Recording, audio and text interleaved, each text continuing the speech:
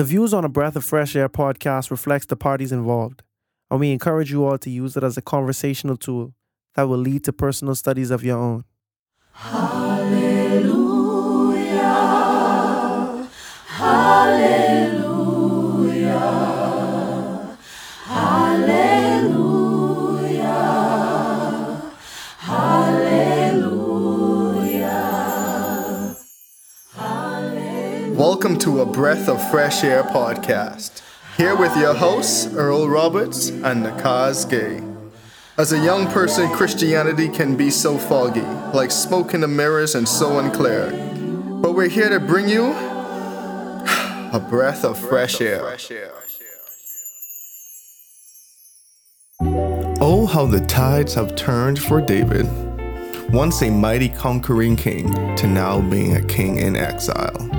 This week we will explore 2 Samuel chapters 16 and 17. As always, be blessed and enjoy.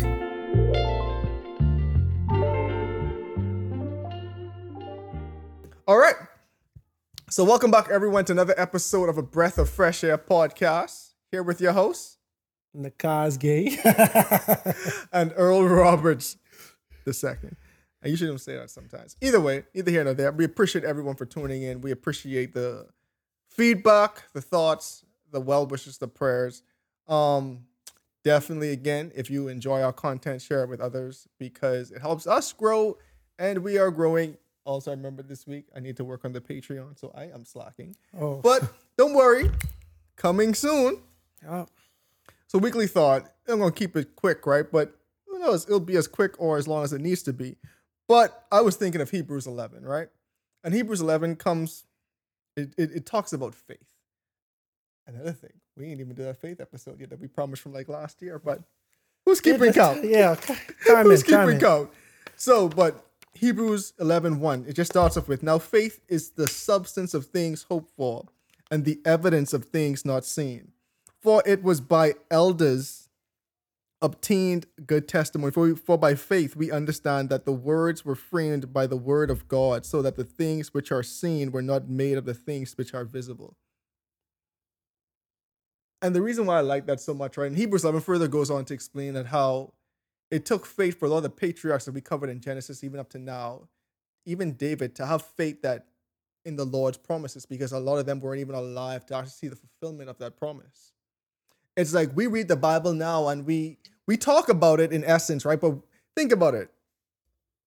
Even for Abraham, he never really, yes, he had many sons that we pointed out. Check out the fresh air fact, right? But did he live to see his sons be as numerous as the stars in the sky? No. He just had the faith that would happen. You know what I'm saying? Mm-hmm. Like Moses, he had to have faith that the children were actually going to make it into the promised land. He actually had the faith they were going to get let go by Pharaoh. But even if you remember, because Moses and even like Pharaoh, he actually lived through that. So I took faith initially, but he actually saw a fulfillment of it. But now if you think about it, Moses never entered the promised land. He died before they entered. So you have to actually have faith that they're going to make it. And so, like the evidence of things hoped for, like Substance of things hoped for. Yeah, the substance of things hoped for, and the evidence of things not seen. Because think about it, like why I like it so much because like faith and hope goes together, right? But it's the substance of things hoped for. Like you hope this is gonna happen, but you don't see it yet. You know what I'm saying? Mm-hmm. It's like your dream, like you hope your dream is gonna come true, but you're not there, you're not around to see it. But that's like the essence of faith. Like faith is putting your trust and your belief that something will happen. And it's through faith we understand that what is written in the word of God will be understood. And man, a lot of people bash the Bible, and that's no surprise. Like surprise! Like a lot of people bash the Bible because they say like we can't empirically prove the Bible. And man, it's so crazy. So yeah, I'm a nerd, right? So I watched this whole documentary. It's gonna sound so stupid to say, right? But like how calculus was invented, because a lot of people just think calculus just came from Sir Isaac Newton. He took a bunch of mathematical concepts and kind of formalized it into calculus, but calculus was actually, we were actually using the concept of calculus before Isaac Newton, right? But it takes like, what is one? You know what I'm saying? What is two? Mm-hmm. If someone tells you 1 + 1 = 2, like You say you believe that, right? But you don't even know the theory behind it. But you have faith that this is gonna happen. You know what I'm saying? Like you have faith. I put one and two in one plus one in the calculator, it's gonna come up to two, right? But you don't understand what's happening. You know what I'm saying? Like everything in life takes a level of faith behind it. That's a fact. You know what I'm saying? Like no matter what you put your belief in, it takes faith to believe what you believe. Now you can justify your beliefs in your own rationalization and say, "Oh, I can back this up." But at the end of the day, it takes some level of faith to put your trust in. Like if you believe in the Big Bang, something that you can't see, and you hear people believe that they can say that, oh, we can quantify it, oh, we can grab a telescope and look back and try to see the beginning of time. That takes faith because you weren't around for the Big Bang. And to me, I would like to put my personal faith in believing that there is a God who constructed the universe, who spoke and it came into existence, who is the architect of this world, and that I just didn't, by happen chance, came from a cloud of dust that no one could explain what caused the Big Bang and what was before the Big Bang. So, man, like we talked about last episode, like the name of God, I am the existence. And to me, we should have faith in that. Like God can sustain all. You know what I'm saying? Like the name of God can sustain all at the level of faith, and we need to know we're putting our faith behind. So, I mean, it's one thing to say have faith, but when you actually dig in to see what having faith means and the deepness of it and what it actually like stands for, I think it's even a more powerful thing because we all have a level of faith, and it's just the faith, the grain the size of a mustard seed can move a mountain. And to me, that's powerful because God is saying, man, I don't know if you have anything else to say about it because I know it's a lot, but I know, like, I was just going to read this, like in verse 6 in Hebrews 11. It stuck out to me again. Like, but without faith, it is impossible to please God. For he who comes to God must believe that he is and that he is the rewarder of those who diligently seek him. And to me, like what stuck out to me didn't say that it's hard to please God without faith. It said that it's impossible. Yeah. You know what I'm saying? Impossible. Like impossible essentially saying, not essentially, impossible is saying like without faith in God, you can't please God. You know what I'm saying? Because you have to have faith in he exists to even have a relationship with him. So, yeah, man. Yeah, and I just feel like I'm on Twitter a lot. And, you know, you're on Twitter, you're on YouTube, even Facebook.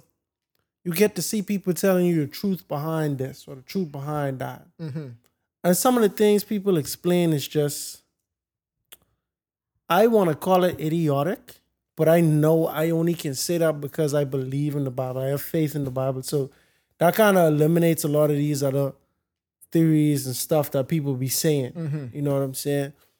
And you just tend to realize that people have faith in a lot of things. It's some people out there that they love discovering the hidden truth behind these things. Oh, let me tell you the truth behind this, you know, the truth behind it. Oh, you know, this was really this, you know. And and my thing is, bro, you guys have faith in so much stuff, bro. Like you have faith that the publication that you're reading is telling the truth.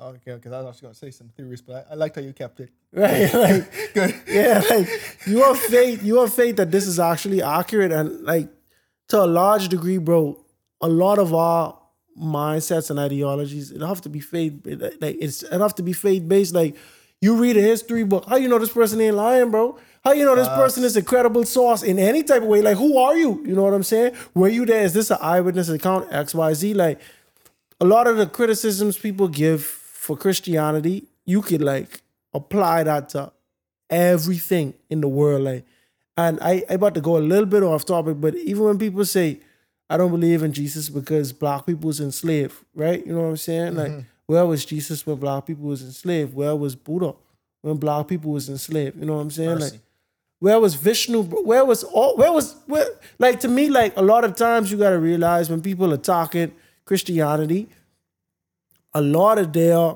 arguments are very shallow. And it boils down to where their faith lies. I could sit and argue with you why the Big Bang Theory is idiotic. You could sit and argue with me why you think Christianity is idiotic. But I'll tell you, bro, I can prove. Like my boy Richard, he don't like when I say, like, I ain't say don't like, but he say, like, people try to refute if something is proof. You know what I'm saying?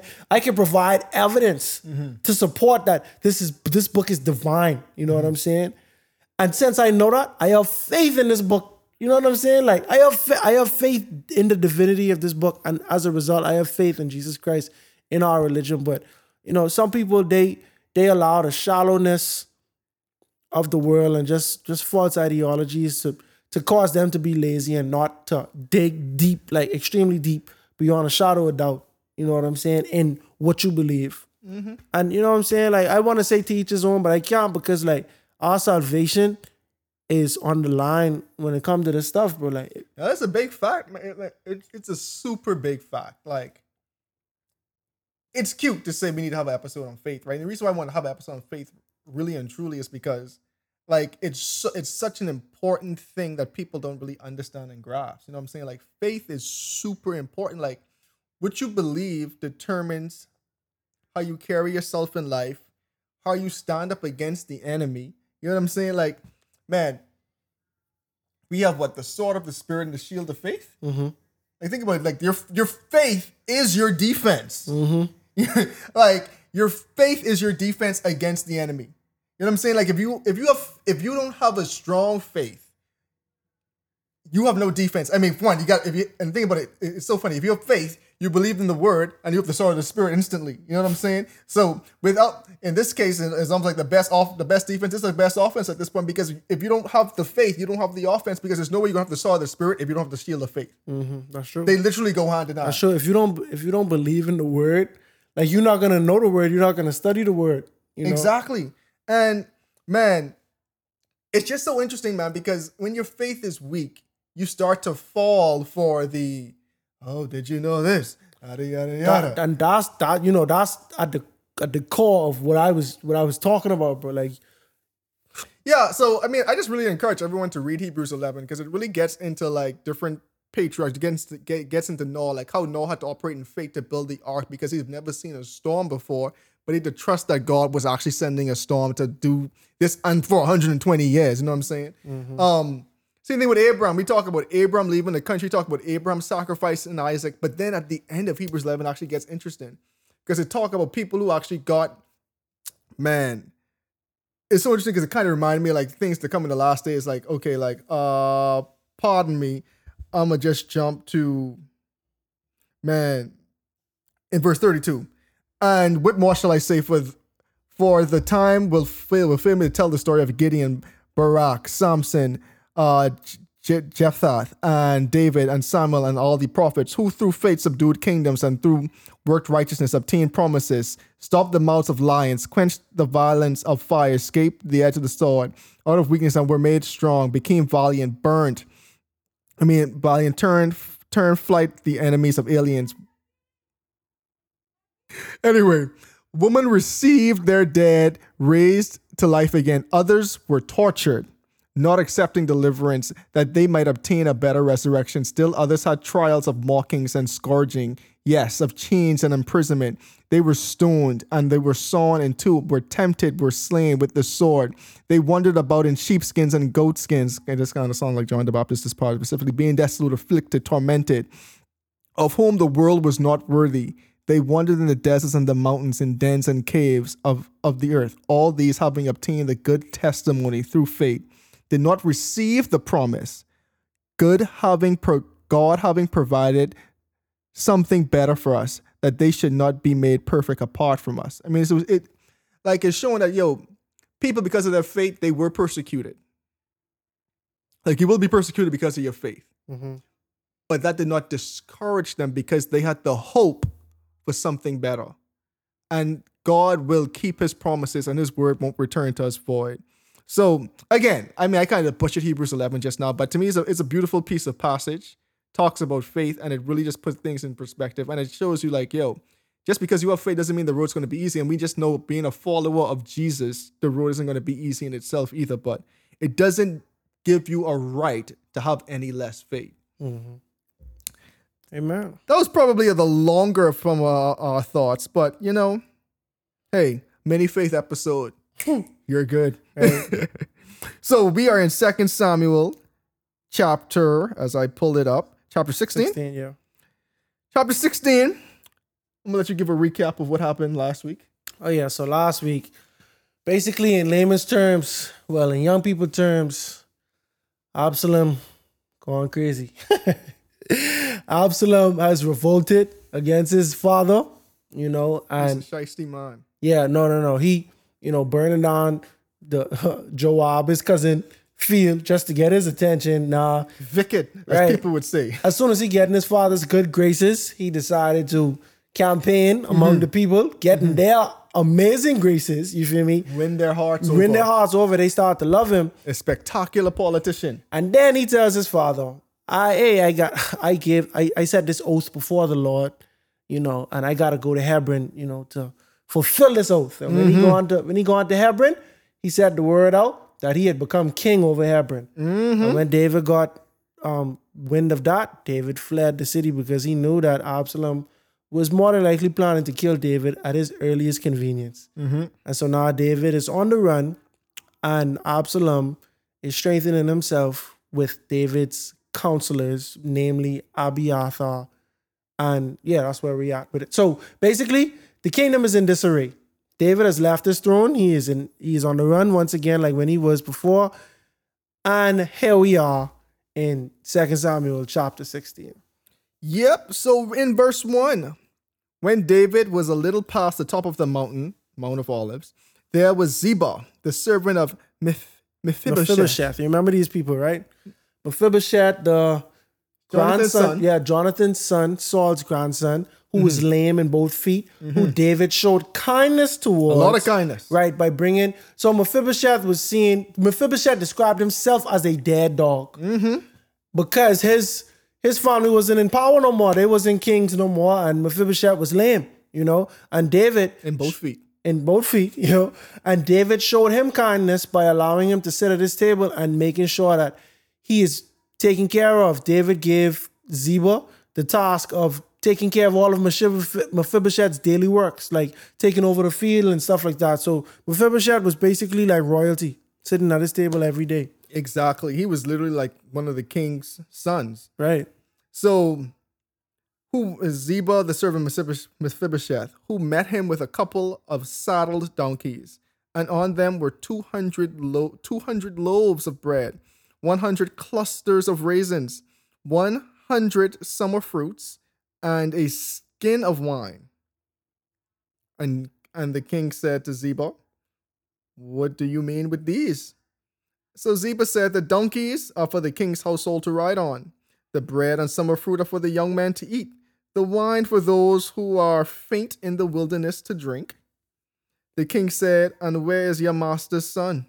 And Ziba said to the king, "Indeed, he is staying in Jerusalem. For he said, 'Today the house of Israel will restore the kingdom of my father to me.'" So the king said to Ziba, "Here, all that belongs to Mephibosheth is yours." And Ziba said, "I humbly bow before you, that I may find favor in your sight, my lord, O king." Just like that. So you can see people's ambition just oozing out of them. David showed Mephibosheth kindness, right? Now, I don't know why Mephibosheth feels ill against David, but I'm sure he has a reason. I'm sure he feels like David usurped the throne from his family, even though his family just rightfully died. You know what I'm saying? And David was anointed. Like this wasn't his doing. You know what I'm saying? David was anointed, but David showed Mephibosheth kindness when he did not have to. But he was he was fulfilling a promise that David made with Mephibosheth's father, Jonathan, who was David's best friend. Now, while David is going through his mess, and once again, this is self-inflicted upon David because David, this is a result of his actions. Mephibosheth say, "Man, David on the run, his son trying to kill him, this and that and the third. Oh, today is the day when my family could be back in power." So basically everybody using this as a time to advance their own ambitions. And I feel like this is a slap in the face to David because like you treat Mephibosheth so good. So, question: do you think Mephibosheth actually betrayed David, or was this guy just being opportunistic since he knew David was in a low place? Mephibosheth, you talking about, right? No, Ziba. Ziba? Mm-hmm. No, I don't think Ziba was being opportunistic. I think Mephibosheth actually betrayed David. I seriously believe that. Okay. Because I just can't see you not having animosity towards David, regardless if David was innocent or not. David is a representation of what your family used to have, you know? And then guess what? If you truly feel like you're the rightful heir to the throne, because you are, bro. Blood in terms of bloodline, he's a strong claim to the throne. You're a strong claim to the throne. And I don't know if y'all know this, but I love medieval movies. I love Viking movies. I mention this all the time. I have to refrain myself from talking about this, but I see this happen in these situations as well. The king might die and his brother take the throne, even though the king's son is the rightful heir to the throne. And that's just because people are being opportunistic. Now, Ziba, I do think Ziba is disloyal to Mephibosheth because Ziba going out his way to pamper the king during his time of trouble or whatever. But Ziba really low-key trying to be a snitch too. Yeah. Where Mephibosheth? Oh yeah, Mephibosheth running around trying to be king. You know what I'm saying? And I feel like if Ziba is being deceitful, we're going to find out later on in the story. And I don't recall that being the case. But yeah, I think Mephibosheth is actually trying to. And the Bible may have gave us context, but Ziba secretly was lying or you know, we don't have that. But I think Mephibosheth is actually really just trying to. If the kingdom is up for grabs, Mephibosheth feel like it's now or never for me, you know, for me to ever be king. So yeah, that's how I feel. So to your point, 2 Samuel 19, they actually talk about Ziba actually being opportunist. Oh, yeah. Okay. Because I just remember that because like in here, like that's why he left. He left Mephibosheth behind because he knew, okay, David in a low place. I could try to take these gifts to try to get the land from Mephibosheth. So David's in a vulnerable place right now. You just lose your top chief advisor. You're in all these other places. So now it's like a blow. Because think about it now, this Jonathan son. Right. I show this man kindness. So now you a servant come and telling me, oh, Mephibosheth. So you kind of hurt. You're just acting like, wait, Mephibosheth too? Man, everything I give him is yours now. Right. And okay, all right. So now that I have that piece of information, and see, fam, this is just y'all seeing me in real time, how I digest what's going on in the story, because I don't remember that. We had no pre-talking about this chapter. That's fine, bro. But I don't actually remember Ziba and I guess I was so engulfed with, you know what I'm saying, Absalom and then David's children, whatever. I don't recall that story. But like to me, it's almost a perfect crime because you know this is so believable. Like that's why David actually buy what Ziba's saying too, because like I personally could see Mephibosheth have an ambition like that. But does Ziba really have ambition? And let me tell you why that makes sense. Ziba was minding his own business when Mephibosheth rolled around, and David was like, "Hey, you take care of everything, and then give Mephibosheth all of the reward that you gain." So basically, you working for free. You working on the field and everything that the field produce. It's Mephibosheth's. It's Mephibosheth's own. And his sons. And his sons. Yeah. You know, so all right, yeah, okay. When we get to 2 Samuel 19, we're going to get into that part, but it's actually interesting because Mephibosheth actually showed kindness towards Ziba. Even this is plot twist, David was back in Jerusalem now. But yeah, it's actually pretty interesting. I actually can't wait for that now, bro. Because I secretly feel like Mephibosheth would be jealous, because I think I would be jealous, especially if I was lame. Yeah, I would feel like life ain't going my way. I know we talked about this in another episode too, right? It's like, sure, but at the same time, I think he might be pacified because like, it's a cool guy. Because you show me love. Yeah, you show me love when I use the least person. I least expected you to show me love, and you show me love. And he work it out for him too. Like you sitting at the king's table eating, like, bro, literally everything you would have had, I gave to you. Right. So you weren't missing nothing. And theoretically, right now, you wouldn't be king either way because your daddy would be on the throne. Facts. You know what I'm saying? So right now, you literally living the lifestyle you would be living right now. Right, and if your daddy didn't die, Ishbosheth Might have been on the throne, bro. Like, Exactly. it's a long line before we get to you, bro. Like, Exactly. Ishbosheth might have had children and you end up not being the king. Getting pushed down the line. Yeah, true.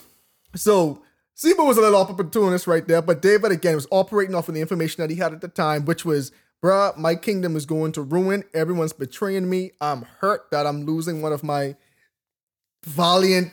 Ziba get me and all just now, because like while I was saying it, I'm like, bro, okay, why he going through so much to kiss up to give that news? But I just thought that as saying, all right, I was serving this man, and he's a traitor this whole time. I can't wait to be absolved from my duties. But yeah, okay, cool. So, bing, bing, bing.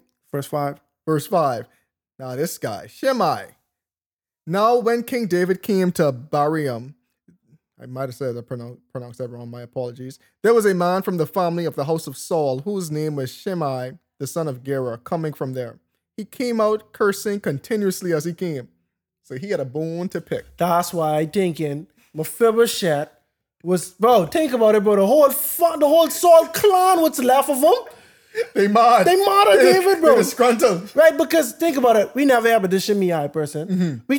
I thought Mephibosheth was the only person even remotely related to Saul that was still alive. This Shimei person was on his best behavior the whole time. Now at his earliest convenience, he's really showing his true colors. Cussing up a storm. For sure. All right. And he threw stones at David. This the king still, you know. Like, all right, David can have the demeanor. I might not be on my throne, but I still can kill you and not go to jail, bro. Like, I still can kill you and be absolved from this. Now, this used to be like a joke, right? The queen, who recently passed away, they were saying that, yo, if you go in the queen's castle and, bro, she kill you with the sword, bro, nothing's going to happen to her. So you better be on your best behavior when you go in there. Exactly. And so, but Shimei, I think he feels emboldened, bro. I think the writing is on the wall that David is going to lose his throne one way or the other. And now everyone just, we don't got to respect you no more. Right. All right. Ziba really throwing me off, bro. And I got to admit, because I read this chapter and I'm like, it makes so much sense, bro. Everybody is turning on David, you know. my boy Ma Ziba play a trick on him for thousands of years ago. Right. How you do that? How you pull that off, bro? He get me and all. Oh, man. Oh, my. So, where was I? I want to... Midway through 6? Yeah. He threw stones at David and at all the servants of King David. And all the people and all the mighty men were on his right, were on his right hand and on his left. Also, Shimei said thus when he cursed, "Come out, you bloodthirsty men, you rogue." I wonder if that's what people start saying, come out, wherever you are, type thing from. I mean, maybe, I know. A lot of stuff originates in the Bible, bro, so. The Lord has brought upon you all the blood of the house of Saul, in whose place you have reigned. And the Lord has delivered the kingdom into the hand of Absalom, your son. But I'd be like, but guess who blood that is? Not Saul. Not Saul, bro. And I mean, still my blood. If I put a good enough request, my son could still kill you. You know what I mean? Like I don't know, bro. Like, it don't take rocket science to figure this out, bro. Like, you sacrificing your life to throw rocks at me and speak your mind. And I mean, and it might mean that much to you, bro. Like, you might be ready to die behind this. Exactly. So all right, go for it. And we see okay. So now you are caught in your own evil because you are a bloodthirsty man. So we see Abishai, who was always ready for the smoke, said to the king, "Why should this dead dog curse my lord the king? Please let me go over and take off his head." Abishai. Real dog, bro. But I can just imagine Abishai just being calm. Like, you see Abishai always ready. Always, bro. Like, David, I understand. You don't want to get your hands dirty. This is also David's nephew, by the way. Joab, brother. Exactly. Like, I know you don't want to get your hands dirty. Please. Well, I know you want this humble, trusting God thing, right? Mm-hmm. I am more than willing and very capable to put an end to this. Yes. Because right now, he don't really throwing rocks at you. Yeah. He throwing rocks at me. And you owe me because you ain't let me kill his relative Saul that time. And I was saying I would strike him once, I would not hit him twice, bro. Exactly. One shot. Nah, all right, I can understand Saul was anointed. But for sure you could give me this one. Exactly. You could give me Shimei, please. Please. Please. But David said, what have I to do with you, sons of Syria? Yeah, bro. Like, what's wrong with y'all, David man? really fed up with the sons of Zeruiah, bro. What's wrong with y'all, David, bro? like, my brother Zeruiah, he ain't really do a good job raising y'all, bro. Like, why y'all so hot-headed? Real talk. Are y'all from the tribe of Levi, like Simeon and Levi? They I thought act we all like- from the tribe of Judah. They act like the sons of thunder. Oh my. So let him curse. Because the Lord has said to him, curse David. Who then shall say, why have you done so? Like David saying, bro, these just words, bro. Yeah, these just words, bro. And David feel like he deserve it because once again, David, Yeah. his sin, like David really, Like if you really, call David out, you bloodthirsty man. We all know what you did. bro. And that's the thing, he telling the truth. Bing. So it ain't like he's saying, oh, you usurped the throne, XYZ. He talking about what David do. And so David like, bro, I mean, you can kill him for that, but I mean, he ain't lying. But what's so funny in this whole story, right? The whole David arc. Bro, David, like we said, like must see like at this point, like 5 episodes ago, right? Bro, the kingdom of Israel was at its peak up to that point under the reign of David, the largest. Yep. David killed Goliath at the peak of his empire, killed tens of thousands of Israel's enemies, right? All that means nothing to them right now, bro. It's what you done for me lately, bro. It's what you've done for me lately. Like, bro, all your good standing, all that stock you raise up, the people turn on you like that. I'm like, it's just so interesting. Like, it's just so interesting how people can remember, like, your one mistake bigger than everything else you did. Now, granted, there was a big mess up now. Yeah. It was a big mess up, right? But I'm like, man, am I not human? Yeah. Like, it's just so interesting to me. Like, bro, like, these are the people who were in the streets dancing and shouting, you know what I'm saying? Singing songs for you. Now everyone's like, They And think throwing about what rocks happened at right you. before this. He just got off a major conquest, bro. Yeah. Like, I don't know. It's just interesting, like, point out, like, how even society today, no matter how much good things you've done, let you do one bad thing. They are dwelling and locking on to that. Like, see, and you know what? I don't even know if that's like bad though. And I'll tell you why. Because the opposite is true too when it comes to God. So the thief on the cross, he didn't have a chance to be sanctified. Making an assumption, we assume that most of his life he was a thief or just person who was just not regarding God. But in the last moment, he was saved. He asked God to save him, and God did save him. And now he's going to heaven, right? So we can make the argument that all of the bad stuff he do, you know what I'm saying? Like God ain't hold that against him. And God's did the one good thing he do, you know what I'm saying? And now he gets to heaven. And I just feel like that's the same thing in our Christian walk, bro. You could be righteous. And I think this in Ezekiel 3, but don't quote me. It's in Ezekiel though. If you write me, I'll find the exact text, but I think it's Ezekiel 3, where God talks about how, you know, you could be righteous all your life, but then if you end your life being unrighteous, bro, you're not going to go to heaven for that. You know what I'm saying? In the same way, you could be evil all your life, but you can repent at the ending of your life, you know what I'm saying? And that'll be counted towards you going to heaven, you know what I'm saying? And David is actually a prime example of that because David, I feel like David's sin is big, right? But I think the result of it is like it gives credence to it being super big. Like I feel like the good deeds that David did blows his bad deed way out of the water, bro. You understand what I'm saying? Like fighting Goliath as a child, you know what I'm saying? Like saving Saul, you know what I'm saying? Like restoring the ark, restoring Jerusalem, all your military conquests. I think those things, even what you did for Mephibosheth, bro, like even what you did for Hanun, like all, like if we were to summarize all of David's good deeds, I feel like he's done way more good than bad. You know what I'm saying? But at the end of the day, he started off good and then go on bad. So it's like this the last thing we remember, like, and it's hard to look past. We have to go back in our mind to remember you being good. You feel me?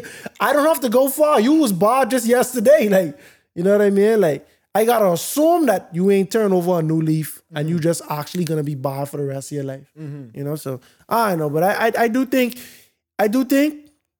that this is actually showing how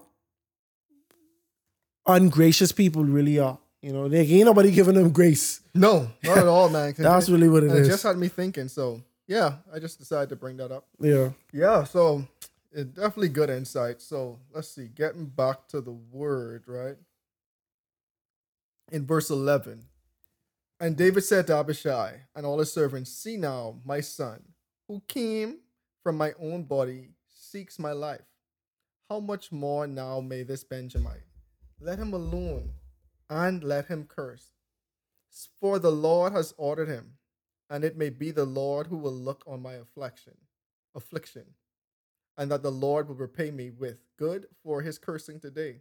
And as David and his men went along the road, Shimei went along the hillside opposite him and cursed as he went, threw stones at him, and kicked up dust. Now this man was passionate. The king and all his people who were with him became weary, so they refreshed themselves there. I'm just like, by the sheer determination. Yeah. No, he had time today. He had a lot of time. Shimei had time, bro. Oh, you ain't getting away from me. Because it's one thing to like, I just want people to think about it. David and his men are walking along, I guess, the side of wherever this is, right? On the hillside. And Shimei walking opposite them, throwing rocks, cursing, kicking up dust. I would be very annoyed. See, mad. That's annoying if anything, bro. Like, you could be mad, right? But you annoying, you heckling me. Essentially, that's what you're doing. And you're coming out your way. This is a prolonged thing, too. But think about you walking down the road, right? You trying to diffuse a situation and for me, that was annoying me even more. Like, I trying to do the good thing, right? Yeah, bro. But you really just poking my buttons. Yeah, bro. Like, you want me beat you up or something, bro. Like, you want me make an example. Like, you begging for it at this point in time. Like, you make your point, you know. Yeah, you told me how bloodthirsty I was. Yeah, you assault me or whatever. But now you following me, you know? Anyway, by the grace of God, David had a good outlook because he said, maybe God doing this so that I can pass the test so that he may smile on me, you know? David was like, I'm willing to see what God might say. Yeah. Even through this man cursing, let me see, you know, if God could use a donkey. Shoot, he could use Shimei. This guy is sure I can like a donkey. For real. Meanwhile, in verse 15, Absalom and all the people, the men of Israel, came to Jerusalem with Ahithophel. And Ahithophel was with him. And so it was when Hushai, the Archite, David's friend, came to Absalom, that Hushai said to Absalom, "Long live the king! Long live the king!" So Absalom said to Hushai, "Is this your loyalty to your friend? Why did you not go with your friend?" So Hushai said to Absalom, "No, but whom the Lord and his people and all the men of Israel chose, his I will be, and with him I will remain." He got on his words too. He got any words to write, but I just had me thinking, bro, who anoints you to be king? If you will be king of Israel, because he's saying, like, you know, who the Lord chose. I'm like, well, you know, one chose you. Yeah, but that's what you gotta say though. I get it. You gotta say that. I get it, but it's me thinking too, like, bro, what, like, how you think you have the authority? I don't know, bro. Like, to me, this man acting like he is not an Israelite. Like, he don't know how this work, bro. Like, exactly. See, and that might been. I ain't trying to be funny, but that might be his mommy side. I was thinking it too, you know. I was thinking it. I said, nah, I can say it. It's his mommy side. It's his mommy side, bro. He just spent so much time in Jeshurun. Yeah. Ain't no telling what there's there's. some bad influences. Yeah, ain't no telling what there's putting in his mind, bro. Like, you deserve to be king. Yeah, bro. Yeah, because he come back on one. Like he sit down for 2 years, all this marinating, and he like, oh, yeah. No. It's time for me to take this. Mm-hmm. Bro, the only way you can be king is if you kill your daddy, bro. That's the only way. Mm-hmm. Man. Because the Bible don't come out and say he trying to kill his daddy. Not yet. They don't talk about that yet. But David had to say it. Yeah, he trying to take my life. yeah, he's trying to kill me. That's why David had to leave, bro. Like, man, it's kind of sick. The only way you could be king, you got to kill your own father. bro, why, bro? Like, what David do to you? I think it come from Absalom because, like, brothers and sisters, this man is not even David's oldest child at the moment, bro. That is true. Because he was number 3. He was number 3, bro. Like, you understand? Like, number bro, 2 immediately left when number 1 got killed. Yeah. So it's like, bro, this guy on some other stuff right now. Like, oh my. So, right? In verse 19, furthermore, whom should I serve? Should I not serve in the presence of his son? As I have served in your father's presence, so I will be in your presence. Then Absalom said to, why his name has always stopped me? Ahithophel, give advice as to what we should do.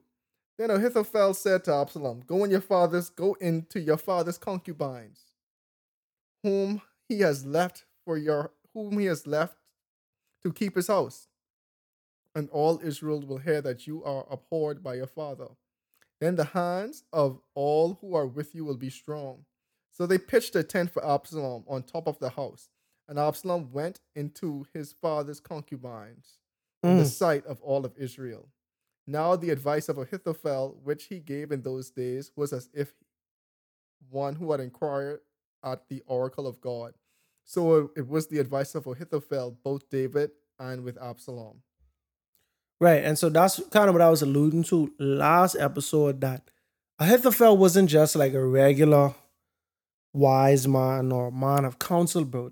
Like, this man was so good, it was almost as if this comes straight from the advice of God. It was almost as if he was a prophet. How wise this man was, right? But now you can see this man ain't, and I think they make the distinction, it's almost as if he was a prophet. Like, it was almost as if this was coming from God, because it wasn't coming from God. And you can see that because what he's instructing Absalom to do is not of God. You understand what I'm saying? And so I was reading Patriarchs and Prophets. Mm-hmm. And in Ellen White's commentary, she was mentioning that Ahithophel knows that Absalom can lose this battle, right? Mm-hmm. And that David will forgive Absalom. David would not try, because this is a wise man. Mm-hmm. He knows that David is not going to try to kill his king. So even if David wins the battle, he's not going to try to kill his son. Mm-hmm. But who he will kill are the people that betrayed him, namely Ahithophel. And hold your point. I just want to give some context for people, right? Mm-hmm. So what with Ahithophel told Absalom to do is more so than just immoral. In the eyes of the people, you just committed treason. Yes. You know what I'm saying? You did something so abhorrent that David almost can't forgive you. You almost put yourself beyond approach and forgiveness in Ahithophel's eyes. You're doing this thing now. You sleeping with the concubines. I mean, they say go into right now. I try to keep it PG, but he slept with the concubines. You know what I'm saying? And he made it a spectacle so that everyone would can know, see what's doing. So this is a serious thing. So Ahithophel's saying, yo, guess what? If you lose this thing, I know for a fact, David saying, buddy, all y'all who was on my side, we in hot water. So I trying to put as much animosity between you and David right now. So guess what? David almost cannot forgive you, and it could be if he come back, he trying to kill you, and he can kill all us, or you just have so much more to fight for to try to win. Right. So all right. So the act of sleeping with the king's wives, concubines, is a statement you're making that you are the king, or you are taking his throne. You understand what I'm saying? So like, that is an outward symbol that you are taking the throne. Basically, it ain't even that, I wanted to make my dad mad. I want people to know that I am king, and I am bigger than king, and I ain't scared of the king. So I'll take what's his, right? And David left 10 concubines. We read that in I think the last chapter. and he would sleep with them out in the open. And so the commentary what Ellen White was providing was that Ahithophel did this so that you could look at it, you could, so that David can cast the blame on Absalom in the event that this goes south. Not that Ahithophel is a traitor, but that Absalom is the biggest traitor because of what he did. So that's kind of to your point. So Ahithophel was trying to basically wash his hands, clean up the soap. So Ahithophel could have told Absalom to do anything else, and David could have said, and if it went south, David would be like, oh, Ahithophel told you to do this, right? But there's nothing no one can do to tell you to sleep with my concubines, because that's now on you. Because even if someone suggests that, you went ahead and do that, that's a bigger crime than anybody who suggested that to you. You know what I'm saying? And so that was Ahithophel's way of providing a little insurance. But you don't think Ahithophel a little sick though? Yeah. No, Ahithophel. Okay, so if we believe that in last episode I mentioned that there is a man in 2 Samuel who I believe this is the same person they're talking about, but I'm just saying. Many biblical scholars believe it. Like right. Many, right. So there's a Ahithophel in 2 Samuel in the 20s somewhere that has a son named Eliam, and Bathsheba's father's name is Eliam. So it's like, I want to say it's like 70% possible that this Ahithophel is Bathsheba's grandfather, and I believe that's her grandfather. And so because of that, it's not even that he's sick, it's that he have a vengeance, bro. Like, that's what he have to get against David. You telling Absalom to do something, right? That you better, so you're willing to say, okay, yeah, my granddaughter might have been violated. But now you're saying, okay, I'm going to put countless other women through this just to prove a point too? Yeah, that's exactly what he's saying, bro. Just sick, bro. No, bro, see, bro, bitterness, bro. See, then that's the thing. You know, like how they say, like, casualty of war? Quite literally. Right, that's what this is, bro. So David is saying that, no, Ahithophel is saying, my granddaughter is the shame of the nation, bro. She look at as the harlot in Jerusalem because she committed adultery against her husband. Granted, she didn't have no say in this, right? Mercy.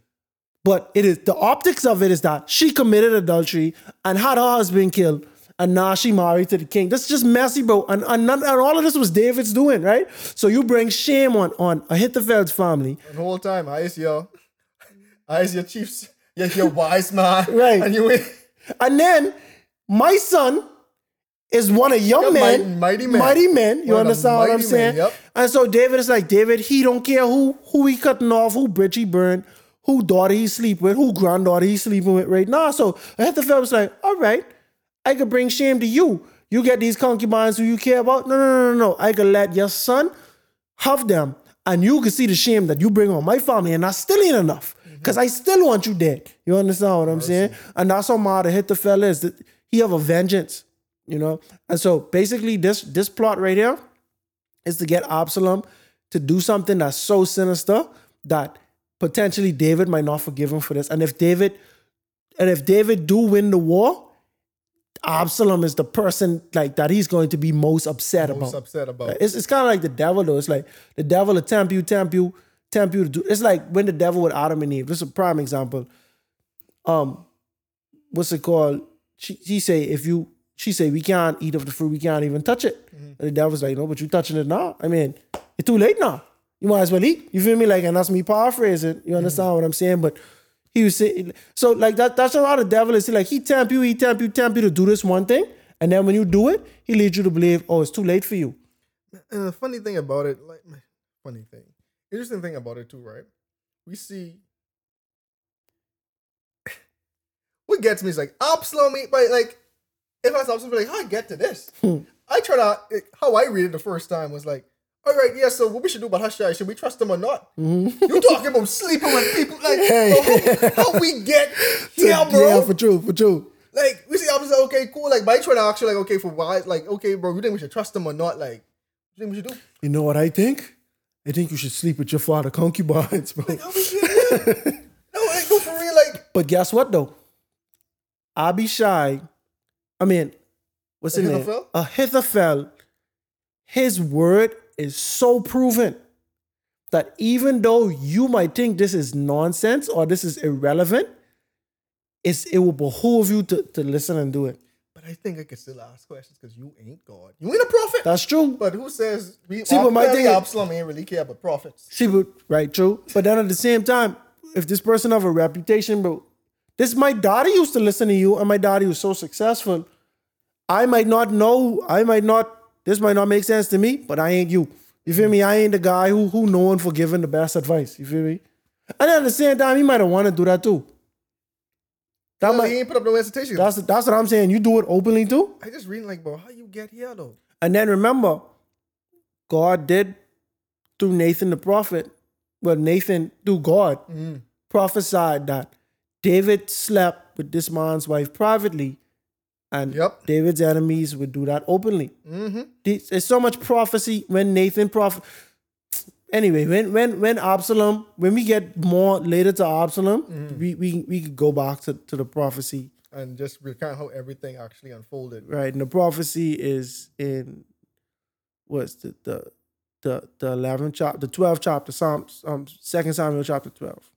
All right, so we go to 2 Samuel 17. We got about 30 verses. Think we got this in this time frame? Not the whole chapter, for sure. All right, then. So let's see what we could do. Moreover, Ahithophel said to Absalom, this is kind of continuation of 2 Samuel 16. Now let me choose 12,000 men, and I will arise and pursue David tonight. And I will come upon him while he is weary and weak, and make him afraid. And all the people who are with him will flee, and I will strike only the king. Then I will bring back all the people to you. When all return except the man whom you seek, all the people will be at peace. And the saying pleased Absalom and all the elders of Israel. You see this man say he can go and kill David himself, right? That's a personal vendetta, bro. This ain't a warrior, bro. Think about that, bro. You ever see the wise men or the counselors in these movies? No. They don't be athletic. They don't be athletic. They don't be strong, bro. Like chubby, fat, bald head a lot of times, bro.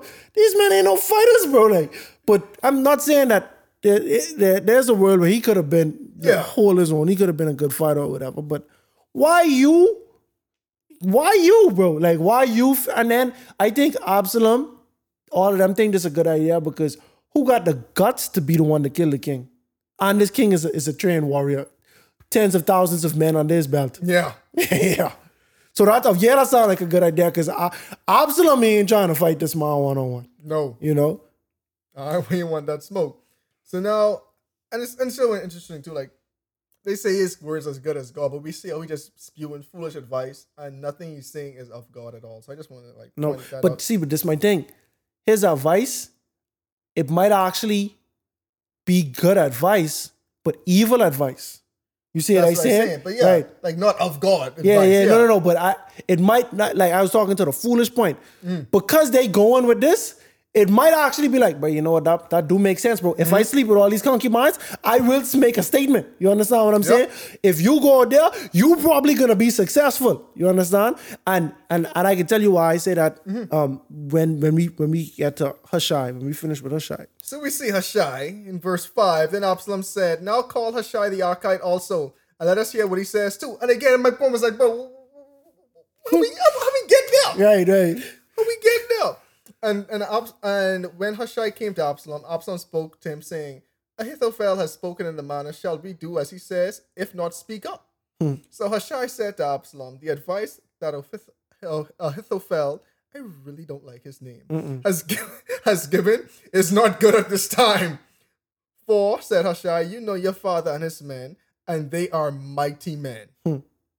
And they are enraged in their minds like a bear robbed of her cubs in the field. And your father is a man of war and will not camp with his people. Surely by now he is hidden in some pit or in some other place. And it will be when some of them are overthrown at first that whoever hears it will say, there is a slaughterer among the people who follow Absalom. And even he who is valiant, whose heart is like the heart of a lion, will melt completely. For all Israel knows that your father is a mighty man, and those who are with him are valiant men. Therefore I advise that all Israel be fully gathered to you, from Dan to Beersheba, like the sand that is by the sea for multitude, that you go to battle in person. So we will come upon him in some place where he may be found, and we may fall on him as he falls on the ground.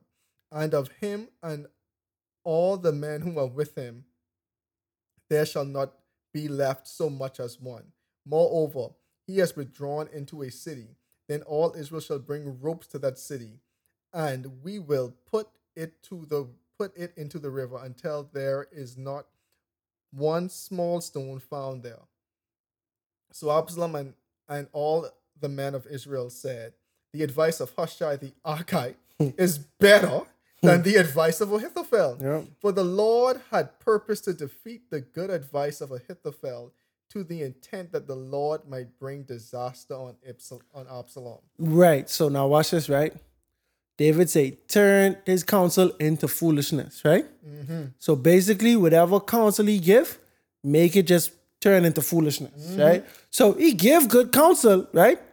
But someone come and upstage him, so it make his counsel look like foolishness. You see what I'm saying? So, and even in this text, it say, the Lord had purpose to defeat the good advice of Ahithophel.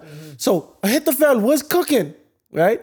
And I believe Hushai realized he was cooking too. Oh, of course. So he had to create a diversion. He had to put some extra sauce. He had to put the whole seasoning. He had to put all the herbs and spices into that, because at the end of the day, if you on David's side, right? If Ahithophel was talking, if his plan wasn't gonna work, you would have just let it go. You would have egged them on. Yeah, do that. You know what I mean? So that they could lose. But no, you realize, let me say something to change the whole trajectory. Yeah, for real. Because just saying making sense. They are weak right now. But he flip it. Yeah, he flip it. Oh, damn. They mad and enraged, but he roll up on them, but it ain't gonna be good for you. He tell them too much sense. He thought he was talking too much sense, bro. It was too much sense, bro. Because he's like, bro, if y'all lose, bro, this ain't gonna be good, bro. You understand what they said? We can't risk that one, bro. But Ahithophel, he was on a personal vendetta, bro. He want to avenge his granddaughter. Real talk. I want to kill David. What is Bathsheba saying all of this? I have no clue. Are you on the run too? Are you still there? Right, you know how messy this is, bro? Your grandfather trying to kill your new husband. Your daddy low-key working for your new husband. That's what he was doing this whole time. You know what I mean? Oh, Ahithophel still trying to kill his son? I don't know. Because right now, your son going with it. Bro, yeah. sit down. Sit down, bro. Chill out. Sit down, bro. I know. So, then Hushai took Zadok and Abiathar the priest. Thus, and so Ahithophel advised Absalom and the elders of Israel, and so I have advised. Now, therefore, send quickly and tell David, saying, do not spend this night in the plains of the wilderness, but speedily cross over, lest the king and all the people who are with him be swallowed up. Now, Jonathan and Ahimaaz, their sons, they stayed in Rogel, for they dared not to be seen coming into the city. So a female servant would come and tell them. It's like an elaborate spy network at this point. And the priest and everybody in on it. At least the priest doing it for the righteous reasons. Yeah. I'm like, y'all, even y'all being a little shady right now. Oh my. And so the female servant would come to them and tell them, and they would go and tell King David. Nevertheless, a lad saw them and told Absalom.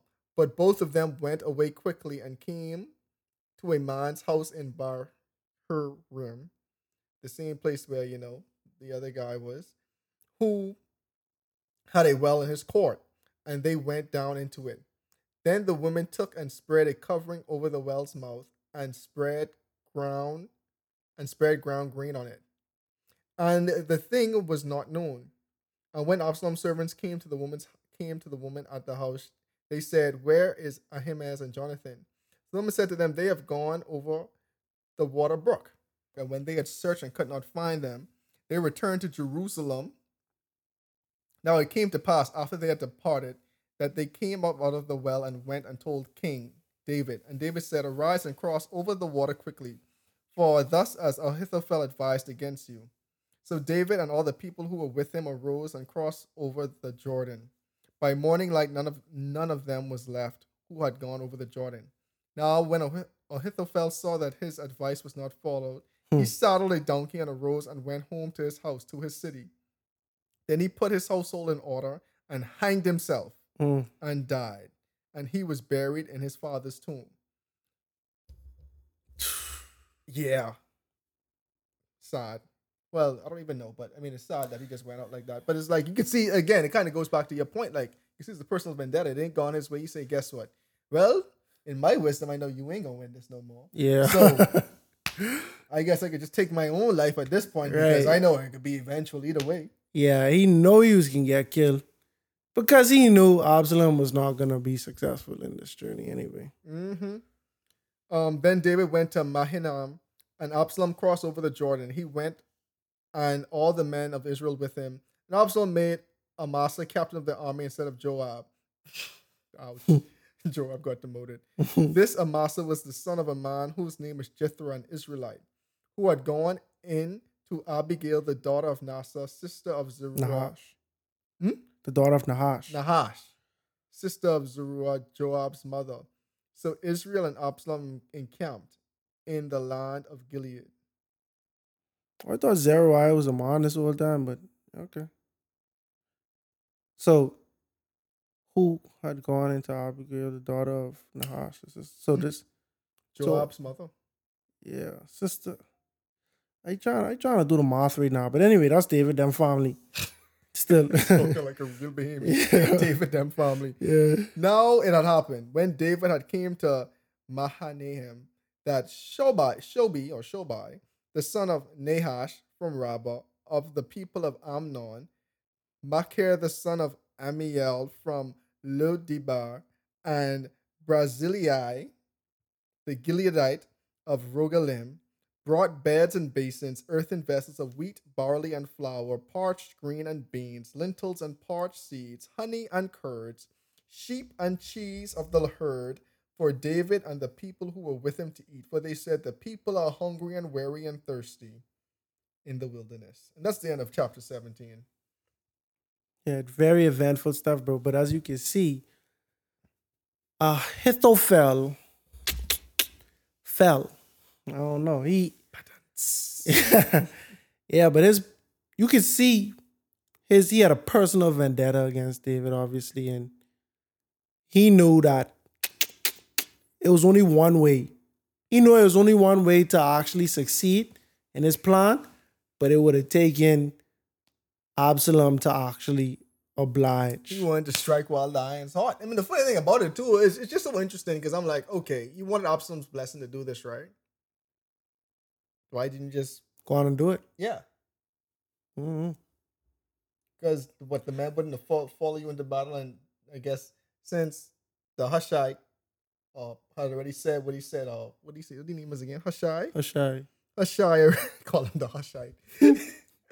Since Hushai already said what he said, you already put fear in the hearts of the people to go fight against David. But I'm like, y'all already been so emboldened, y'all got the city, now why y'all scared? Because y'all clearly wasn't thinking about David back then.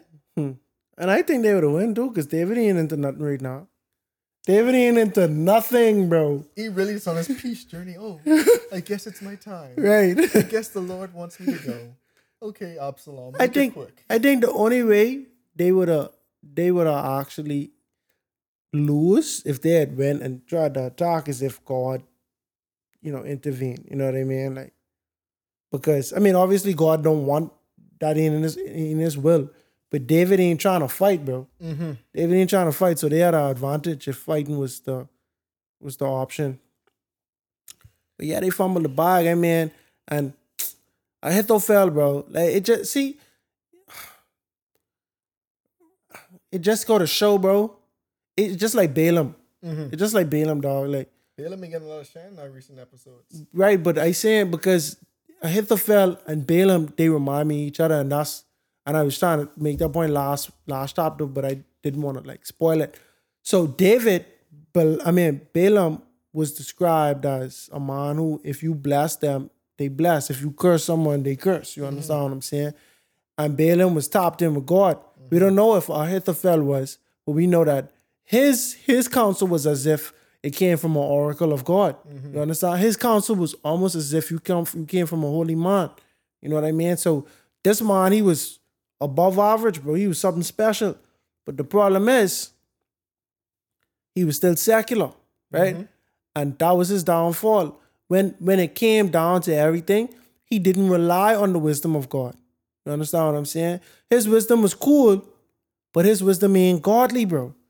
And that's only gonna end in destruction, bro. And you could be for your whole life, bro. You could get it right your whole life.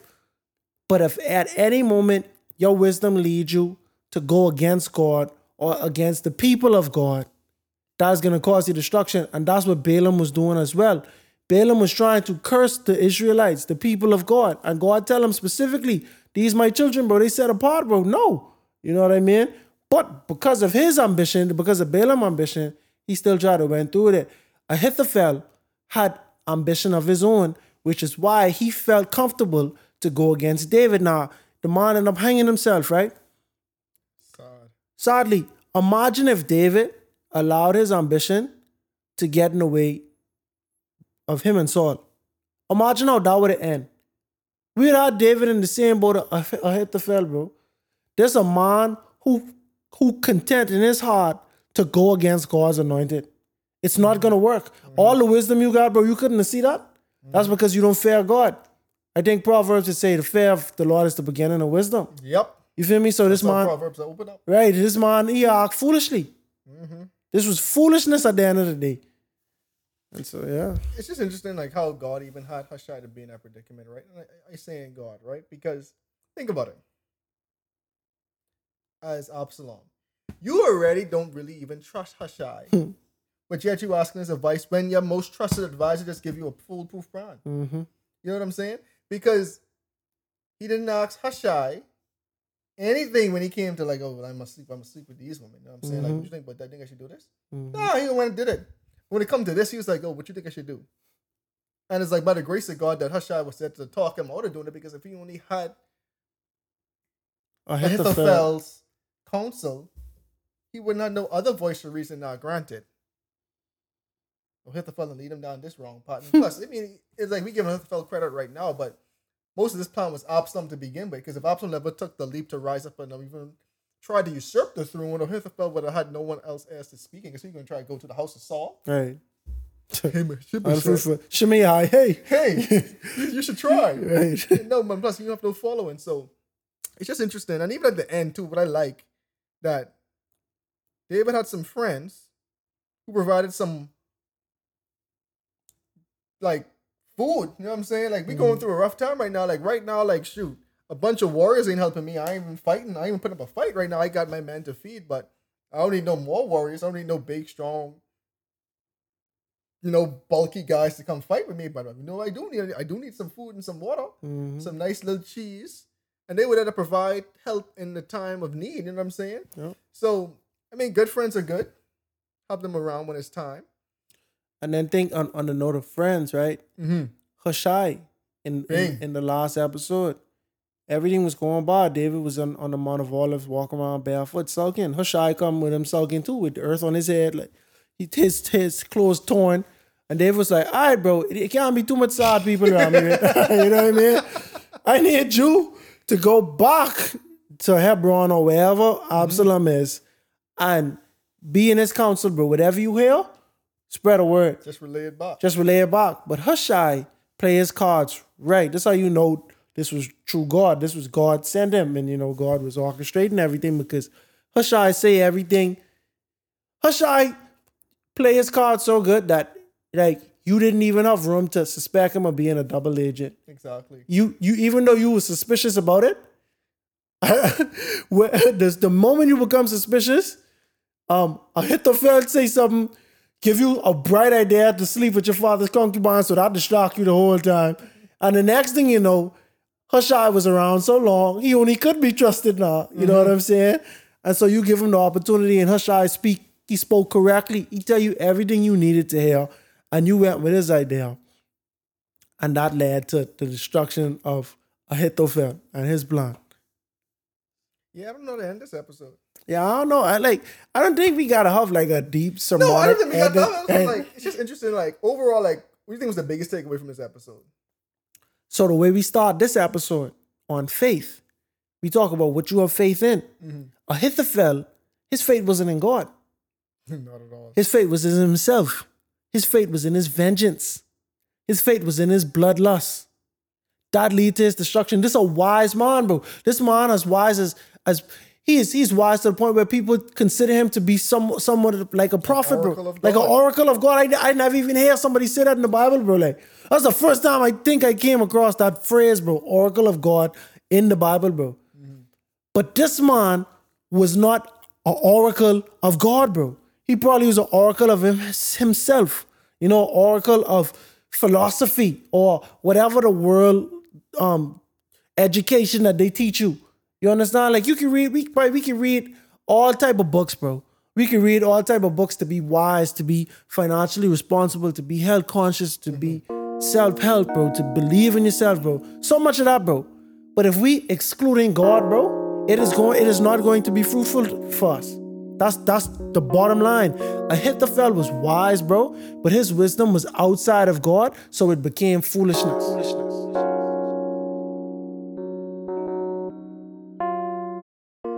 There is a way that seems right to a man, but the end leads to destruction. Ahithophel's ambition led him to commit treason, but it would have all been worth it if it had been executed correctly. Unfortunately for him, Absalom was convinced to follow the plan of Hushai, a plan that was sure to fail. But we'll talk more about that on the next episode of A Breath of Fresh Air. Thanks once again for tuning in to another episode. Remember to go ahead and research on your own in order to get a more firm understanding of tonight's episode. And if you enjoyed it, make sure to like, subscribe, and share with your friends. You can follow us on social media at A Breath of Fresh Air Pod on Instagram and BOFAPOD on Twitter. Thanks, everyone, and we'll see you next week.